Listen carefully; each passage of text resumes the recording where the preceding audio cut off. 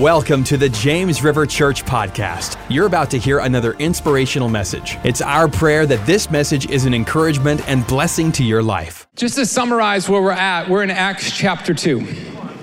And we got here because in Acts chapter 1, Jesus said to his disciples, hey, I'm going to go up to heaven, but you want me to go. Because if I go, then the Holy Spirit can come. The gift, the promise of the Father. And so, in fact, I want you to do this. I want you to wait here in Jerusalem. I don't want you to go anywhere. I don't want you to start anything. I don't want you to get the wheels turning. I want you to wait until the promise of the Father comes. That tells you how important the Holy Spirit is, because Jesus was like, hey, you're gonna be building my church. You're my answer for humanity. Me working through you is the answer. But don't get started. I know you want to, you need the Holy Spirit. So he says, wait, so they're praying, they're waiting, they're asking for the Holy Spirit, they're believing for the Holy Spirit, and then the Holy Spirit comes down on the day of Pentecost. And it's crazy, all right? It's like, I know we get all like, oh man, we've read that before, and yeah, I know the Bible, and so we kind of like just gloss over it, but the sound of a rushing wind came down. I want you to watch this in 3D this morning, all right? It's like a tornado hits that prayer meeting as the Holy Spirit comes in. He is not subtle, anybody. He wants to make an impression. So he says, I'm coming down, and that means things are about to happen. The mighty rushing wind comes in, tongues of fire on their heads, and they start speaking in other languages that they don't know. But there is a gathering in Jerusalem of all different people that are there for the celebration that's happening. And they start hearing these uneducated people speak in their language, declaring the wonders of God. That's nuts. In fact, a whole bunch of people thought so too. So they gathered a crowd and they just want to watch it go down. And somebody's like, guys, these guys are just drunk, all right? And Peter's like, nah. Not on my watch. Now, Peter has been hiding, all right? He's been afraid that he'll get arrested. He's afraid he'll get killed. But when the Holy Spirit comes down, he kind of changes into a different person. The guy who is hiding is now saying, hey, I'm going to get out front and tell some people what's up. So he says, all right, to start things off, we're not drunk, okay? It's 9 o'clock in the morning. That's crazy, okay? But then he feels like he needs to bring a little bit more clarity. He feels like people need to hear a little bit more. And so he says, hey, let me explain what's happening here. What you're seeing right now was told about in the prophet Joel. It says, in the last days, I will pour out my spirit on all flesh. You know what? You're going to see signs. You're going to have your sons and your daughters prophesying. You're going to have dreams. You're going to have visions, because I'm going to pour out my spirit. And that's exactly what's happening today. But guess what? This is happening because Jesus, you remember Jesus, right? He came and he did signs and wonders, but unfortunately, he was crucified by you. Now, I don't know, that's not like a very bridge building statement. If I was preaching, you'd be like, wow, that's kind of offensive, but Peter's telling them the truth, and he's doing it with boldness because he knows the truth is what will set them free. He says he was crucified by you, and then he was buried, but he is not buried anymore. In fact, God raised him up, and now he's seated at the right hand of the Father, the one you crucified. So imagine being that group of people who are there and they see this amazing sign that it's unexplainable.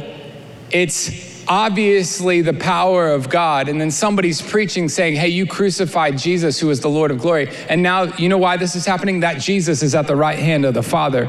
They felt terrified. They felt the conviction of the Holy Spirit. It left them in a moment thinking, man, what do we do now? You know, that's what the conviction of the Holy Spirit does. When God, by his Spirit, comes to you and says, hey, there are some things in your life, some things that you're doing, some thoughts that you're thinking, some ways that you're living that are not right, things that are different than what I would have for you, things that are damaging the lives of people around you, and you're still going. The conviction of the Holy Spirit comes to you and starts to point those things out. He's doing that because he loves you. He's doing that because he's saying there's a different way for you. But unfortunately, the enemy also likes to come in and likes to give you a sense of helplessness, a sense of hopelessness, a sense of distance from God that you feel cannot be overcome.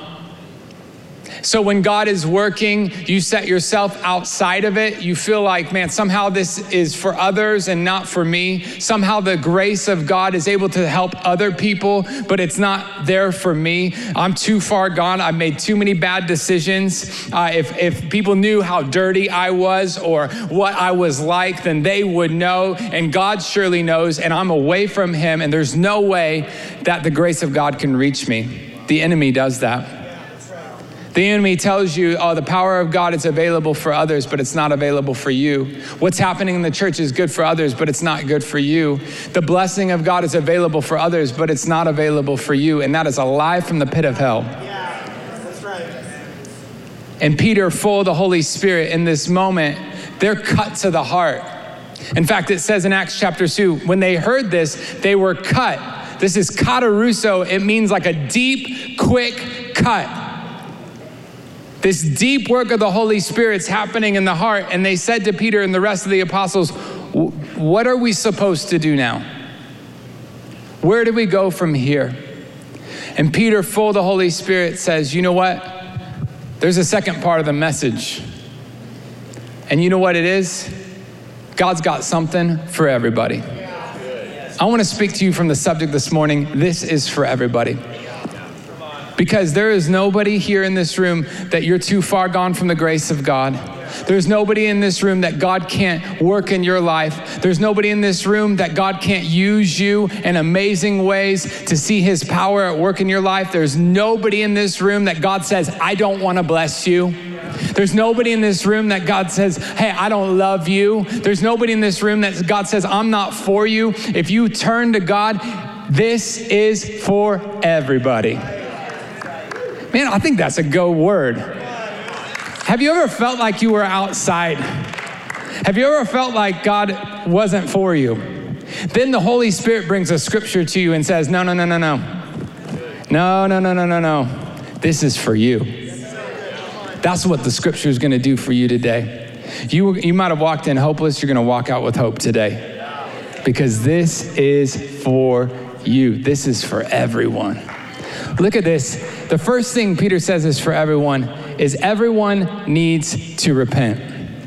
Everyone needs to repent. Look at it, Acts chapter 2, verse 38. And Peter said to them, repent and be baptized, every one of you, in the name of Jesus Christ for the forgiveness of your sins. Now that word repent, it's metanoia.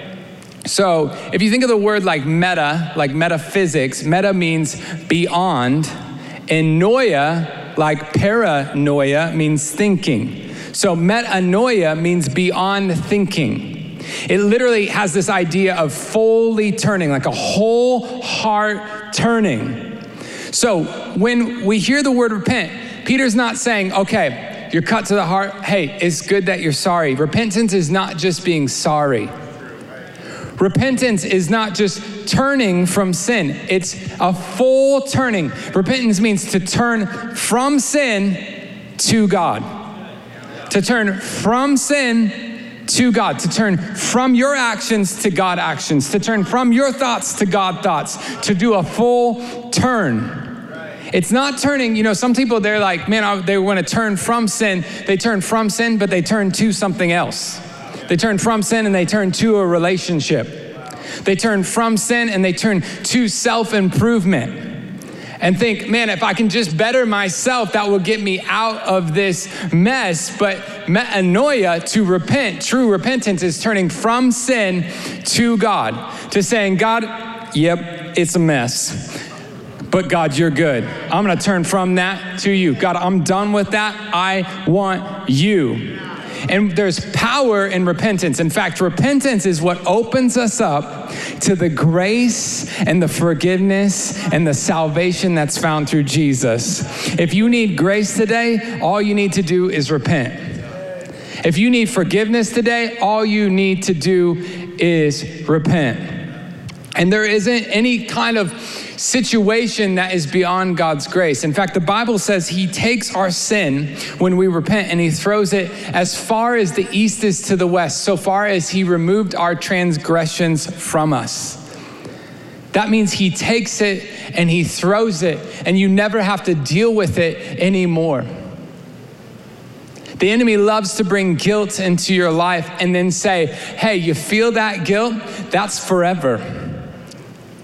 But that's when you say, God, I cannot handle this on my own. This is not something I can get over. God, I need to give it to you. And God says, you know what? I can take that. But what you have to do is you have to repent. You have to turn. And when you do that, God's grace comes into your situation.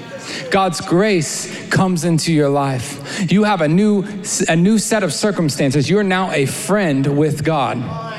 You're now right with God, not because you did anything, but because you said, God, I can't do anything. I need Jesus. And he says, you know what? You're a great candidate for my righteousness. You know what? You are the righteousness of God in Christ Jesus. If you're a believer today and the enemy's brought up old sin, if you're a believer today and the enemy's brought up old thoughts, if you're a believer today and the enemy's brought up your past, you know what you need to say? I'm the righteousness of God in Christ Jesus. I am good because he was good. I am right because he was right. And I am a friend of God. But that comes through repentance, and every single person needs repentance. If you've never had a moment in your life where you said, God, I'm turning from sin and turning to Jesus to make him Lord of my life, then you're not a Christian, and you need to repent. But the cool thing is Scripture teaches that kind of repentance brings life. I love this scripture in Corinthians. Godly sorrow brings repentance that leads to salvation. What this means is there's a sorrow that doesn't save. There's a sorry I got caught, or a sorry that my life is a mess, or a sorry that it's this way, that I made these decisions that made these bad things happen. But there's a godly sorrow that says, God, I've not only sinned in a way that damages myself and damages the lives of people, I've sinned against you. And God, I'm done with that. And when you do that, that kind of repentance brings a life, and God saves you, and he fills you with his presence. And it's amazing what God can do when we repent. That's why every person needs repentance. The second thing we see that Peter says, everyone needs to walk in obedience. Everyone, look at this. He says this in verse 38. Peter said to them, repent and be baptized, every one of you, in the name of Jesus Christ for the forgiveness of your sins. Everyone needs to walk in obedience. And the first step to obedience is baptism. Baptism in Scripture is the first step of obedience. And obedience is so critical because obedience is what opens us up to the blessing of God. Whenever we follow God in obedience, we experience the blessing of God. So if you're a believer, blessing is available to you all the time. You don't have to be good enough for blessing, but you have to be obedient to experience the blessing of God. That's why baptism is so important. If you haven't been baptized since you've been saved, you need to get baptized, because that's how you're going to experience the blessing of God. You're going to walk, as you walk in obedience, God's going to pour his blessing into your life. And everybody needs to experience that blessing. Everybody needs to walk in obedience, and that starts with getting baptized. Now, I want to give you a few principles on baptism that help you as you think about it, and as you maybe as you even discuss it in your life group. The first thing is this. You notice here that he says this. He said, repent and be baptized, every one of you, in the name of Jesus Christ. Now, maybe when you read that, you're like, well, okay, so you only baptize in Jesus' name. There's a couple different places where it talks about baptism in Scripture. One of them is Jesus talking about it. And he says this, go therefore and make disciples of all nations, baptizing them in the name of the Father and of the Son and of the Holy Spirit. So there's not one binding formula like, oh, if you're baptized in Jesus' name, it's a real baptism. If you're not, it's not. No, but in Scripture, there's a couple different ways to do it. We at James River do this way because, number one, Jesus said to do it. And if Jesus said it, we think it's pretty good, all right? And then secondly, we believe that the entirety of the Godhead, the Trinity, is at work in salvation. And so we baptize in the name of the Father, the Son, and the Holy Spirit. The second thing about baptism I want you to notice is baptism doesn't save you, it follows salvation. Baptism is a work, and maybe you're not familiar with baptism. You're like, what is baptism? The word baptism in the Greek is baptizo. It means to be immersed, to go under. And what's happening when you're baptized is you're saying, my old life is gone, and I'm risen with Christ. I'm a new person. And it's a public profession of faith of what God has already done in your life when he saved you. But the work of baptism doesn't in itself save you. Now, some people take the scripture we're looking at, or a scripture in Acts 20, we'll look at it and say, well, see, that's baptism saving you.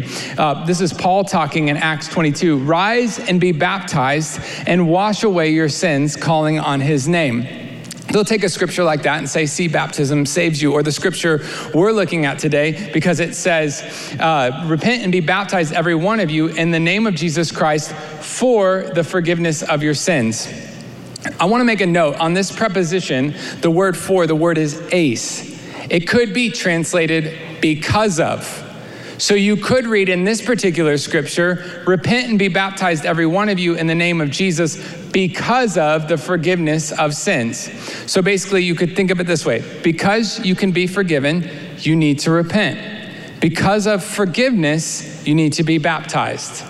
Therefore, it's not saying that, hey, baptism is what saves you. It's saying baptism is a response to this forgiveness that we have. Another scripture that's used is Mark chapter 16. It says this, whoever believes and is baptized will be saved. And if you were to stop there, maybe you think, okay, baptism is the critical thing. But if you continue on, you notice something. But whoever does not believe will be condemned. So the critical thing when it comes to salvation is not baptism, but belief. We're saved by faith alone.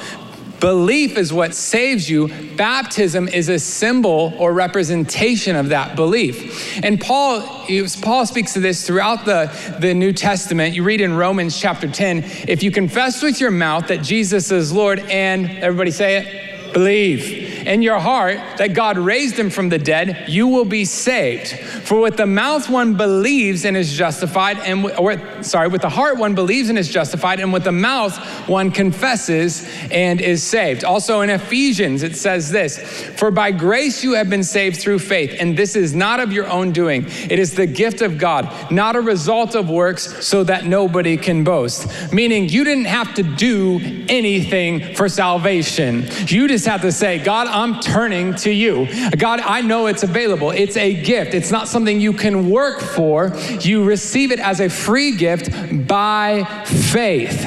So baptism doesn't save you, but belief saves you. Now, that doesn't mean baptism's not important. In fact, baptism is incredibly important in the life of the believer. And you see that all throughout the New Testament. The early church believed baptism was so important that when Peter's preaching and 3,000 people get saved, 3,000 people get baptized because they said, hey, we need to make this immediate. It's important because, first of all, it's a command from Jesus. We see Jesus say this, therefore go and make disciples of all nations, baptizing them in the name of the Father and the Son and the Holy Spirit. This is a command from Christ, and that's why the early church said, hey, this is critical.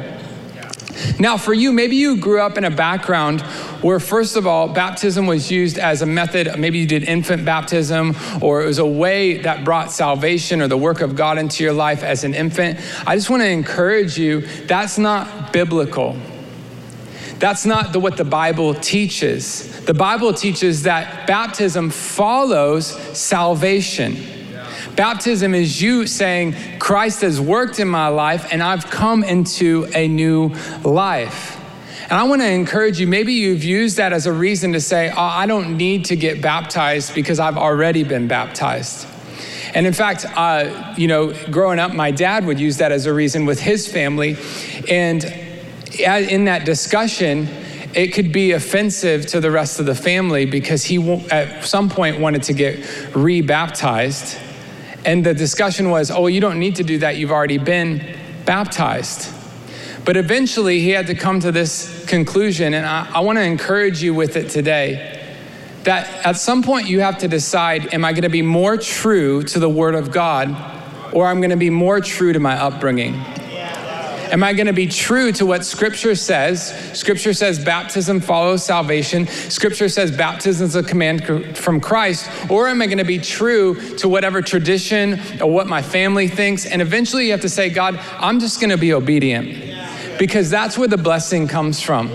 When you say, God, it doesn't matter if it's comfortable. It doesn't matter if it feels like the right thing to do for everybody. What matters is what you think of me. What matters is what you tell me to do. And God, if you say it, I'm going to do it because I want to walk in your blessing. I'm not going to let anything get between me and the blessing of God. And as you do that, you watch how God honors your faith. It's a command. And eventually you have to say, you know what? It can come down sometimes to people's comfort level. It can be like, well, I don't like getting wet. Or I don't want people to see me that way, or whatever the reasoning can be. But what you have to conclude is you're basically affirming and subscribing to an obedience optional Christianity. That God, I'll do what you tell me as long as it feels good to me, or I'll do what you tell me as long as I agree with it, or I'll do what you tell me as long as it makes me comfortable. But at any point that it causes discomfort or it pushes against, some sort of feeling that you have or belief that you have, then you're going to say, well, that's out. That's not for me. But what you have to conclude is an obedience optional Christianity is not really Christianity at all. That it may not be that you're a Christian that's not baptized. It may mean that you're just not a Christian because you're not willing to follow Jesus and what Jesus said.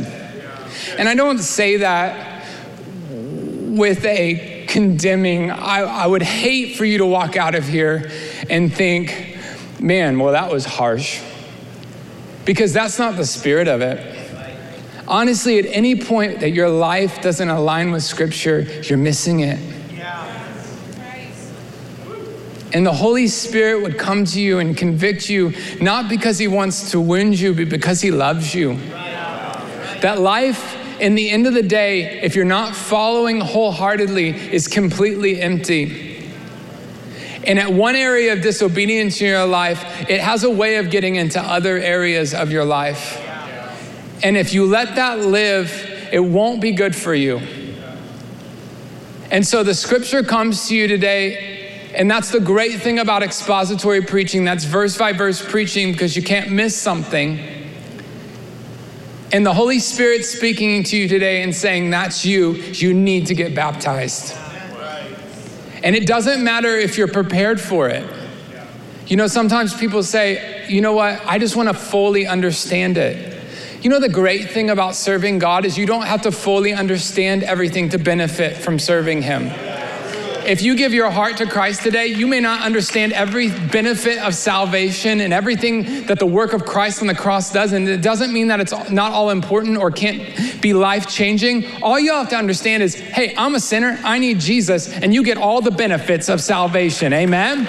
You don't have to understand all the benefits of prayer, but if you call on the name of the Lord, he will answer you. And you get all the benefits of prayer, even if you don't understand them. And that's the same for baptism. If you get baptized and you do it to say, you know what, I just want to identify with following Jesus and I just want to be obedient and I'll catch up with the rest later, that's a great way to do it. In fact, so urgent was the early church to baptize people that when people got saved, they would sometimes get baptized in the middle of the night. It was like, oh man, these people got saved. We need to baptize them right away. That urgency is awesome. That urgency honors the Lord. That urgency says, God, if you said it, it's important to me. And if it's a priority to you, God, it's going to be a priority to me. And I just want to encourage you, we had one Sunday we said, if you need to get baptized and you're watching online, then you should just jump in your car right now and drive here and get baptized.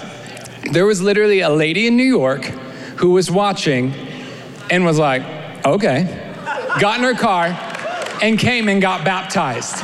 But I think that's pretty cool because that shows you the kind of urgency. And if somebody from New York can do it, so can you. Let me say this, if maybe you're like, well, okay, I need to get baptized, but what do I do? I'm not ready to get baptized. We have a towel, we have a change of clothes, we have hair dryers, and even if you had to leave here in wet clothes, it would be worth it. Because you would say, I'm following Jesus, and I'm gonna be fully obedient. And the fact of the matter is, anytime we're obedient, we're gonna experience God's blessing. And that's an act of faith. God, if I'm obedient, I believe I'm gonna experience your blessing. In fact, Jesus, when he got baptized, yes, Jesus got baptized because Jesus said, hey, I'm gonna be the example. And you know what? He got baptized even though he didn't need to, but he said, you know what? This is gonna fulfill scripture. And so when he got baptized, here's what happened. Jesus came up out of the water and saw the heavens split apart, and the Holy Spirit descend on him like a dove. And a voice from heaven said, you are my dearly loved son, and you bring me great joy. That's a picture of what happens when you walk in obedience. When you walk in obedience, you know what? All your sin has already been paid for, so that's not on the table. All that's left is God to say, you know what? I love when my kids are obedient. You know what? I'm gonna honor that obedience. I'm gonna bless them for being obedient. I'm gonna open heaven over their life because they're obedient. And you're gonna experience the pleasure and the joy of the Father because you were obedient. That's the power of obedience. Everyone needs to walk in obedience. Thirdly, everyone needs the Holy Spirit. Everyone needs the Holy Spirit. Look what Peter says. He says, and Peter said to them, repent and be baptized, every one of you, in the name of Jesus Christ for the forgiveness of your sins, and you will receive the gift of the Holy Spirit. For the promise is for you and for your children and for all who are far off, everyone whom the Lord calls to himself. Everyone can receive the Holy Spirit. You know, when we started this series on the book of Acts, maybe you started praying for the Holy Spirit to fill you. You know, God sees that and he's gonna honor that. I love that as we pray for the Holy Spirit, we can be confident. Maybe you haven't been filled yet, but really the operative word is yet, okay? Because you're gonna be filled. As you seek the Lord, as you say, God, I need the Holy Spirit. As you say, God, I'm gonna get in the prayer meeting. I'm gonna be in your presence. As you go to bed every night, not just tonight, as you go to bed at night and say, God, please fill me. God hears every single one of your prayers, and God is true to his word. Let God be true and every man a liar. You know what I love about this phrase that Peter says is he says, you know what? You're going to receive the gift of the Holy Spirit, the promise. Now, one thing you'll find about God is true to his word, all right? God never made a promise that he's not gonna keep. And if he said, you know what, I'm gonna fill you with the Holy Spirit, then you can take it to the bank. God is gonna fill you with the Holy Spirit. I love that word promise in scripture because a promise means it is gonna happen. And a promise means it's already on the way. All you have to do is say, God, I want that gift. And God says, you know what? I'm gonna start filling you. God has power for you. You need the Holy Spirit. Everyone needs the Holy Spirit because everyone needs power. You know, maybe you're thinking, well, I thought the Holy Spirit lives inside of me at salvation. And that is definitely true. The scripture says this in Romans chapter 8, those who do not have the Spirit of Christ living in them do not belong to him at all, meaning the Spirit of Christ lives in you at salvation. Another scripture in Corinthians says, don't you realize that your body is the temple of the Holy Spirit who lives in you? So there is a work at salvation where the Holy Spirit resides in you. But what we're talking about is a second work of the Holy Spirit. It's where the Holy Spirit fills you with power. You know, the disciples were following Jesus. They believed in Jesus, but they still needed to be baptized in the Holy Spirit. They were the ones Jesus said, hey, wait for the gift that you'll receive power from when the Holy Spirit comes upon you. You need that gift to have the power that you need, the power that God intends for the life that he intends for you to live. You know, some of you haven't been filled with the Holy Spirit. I want to encourage you to start seeking the Lord to be filled with the Spirit. And you're saying, man, I feel like I need to have more boldness, or I feel like God has more for me. Or I just feel like maybe it's been the other way. You're like, well, I'm not this type of person, or I just am kind of a quiet individual. And now, truly, there are different personalities. But the great thing about the Holy Spirit is even if you're a quiet person, if you're full of the Holy Spirit in a moment that's inspired by God, you can have the boldness you need to speak. In a moment, that says, you know what? God doesn't work on us based on our personality. He works on us and through us based on our fullness. Everybody needs the Holy Spirit because everybody needs power. There's not any one of us who can accomplish what God has for us without the Holy Spirit. You need it. I need it. And when we ask for it, we'll receive it. God wants to use you to pray for people at your work. God wants to use you to share your faith. God wants to use you. God wants to use you in a powerful way, where you're praying for people to be healed and you're seeing them healed. Where you're praying for people who have impossible situations in their marriage and you're seeing just a grace and an authority. Where you're speaking with boldness about Jesus in a place that it could be really hard. And he wants to empower you to do what you could never do on your own, but you need the Holy Spirit because everyone needs the Holy Spirit. And the great thing is it's a promised gift for you. And today's really a message to help every single person. If you feel like you're outside of what God's doing, if you feel like you're distant from God, if you feel like, man, I want to receive, but I don't know, let the Holy Spirit use the Word of God to let faith rise in your heart, that God can work in your life. God sees where you're at. He loves you. And if you turn to Him, if you walk in obedience, if you seek the Holy Spirit, there is more for you. You don't have to stay where you're at. He doesn't leave you where He found you. He's not done working in your life today. You're not at the stopping point of what God wants to do. Some of you feel like, man, I used to grow. I used to be growing so much. And you're like, I don't know what happened. Maybe there's an area of your life where you just say, you know what, God, I'm not being totally obedient there. Or maybe you've never been filled with the Holy Spirit. God has more for you. And I just want to encourage you, if you haven't given your heart to Christ and you've never experienced repentance, that's the starting point for experiencing God's blessing and God's power in your life.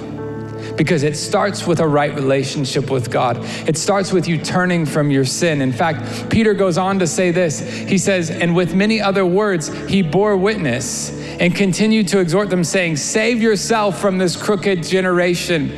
You know what he's saying there? This isn't him saying like, hey, you need to return to God because only God can save you, but now you need to save yourself and work it out. What this is, the picture of this is like somebody out in the ocean who needs a life raft and is like, help, I need help. Save me. And the minute you do, God is the active person saving you. He wants to save you. He wants to help you. He wants to work in your life. And if you turn to Him, He will save yourself from the wicked and perverse generation, this crooked generation. You know what? Every generation is broken. Every generation needs Jesus. Every generation is full of sin. But the only way out of that and to Him is through Jesus. Giving your heart to Christ. And you know what? In that day, 3,000 were saved and 3,000 were baptized and the Holy Spirit came. And God is still on the move. God is still saving people. He still loves people and He wants to work in your life today. Amen.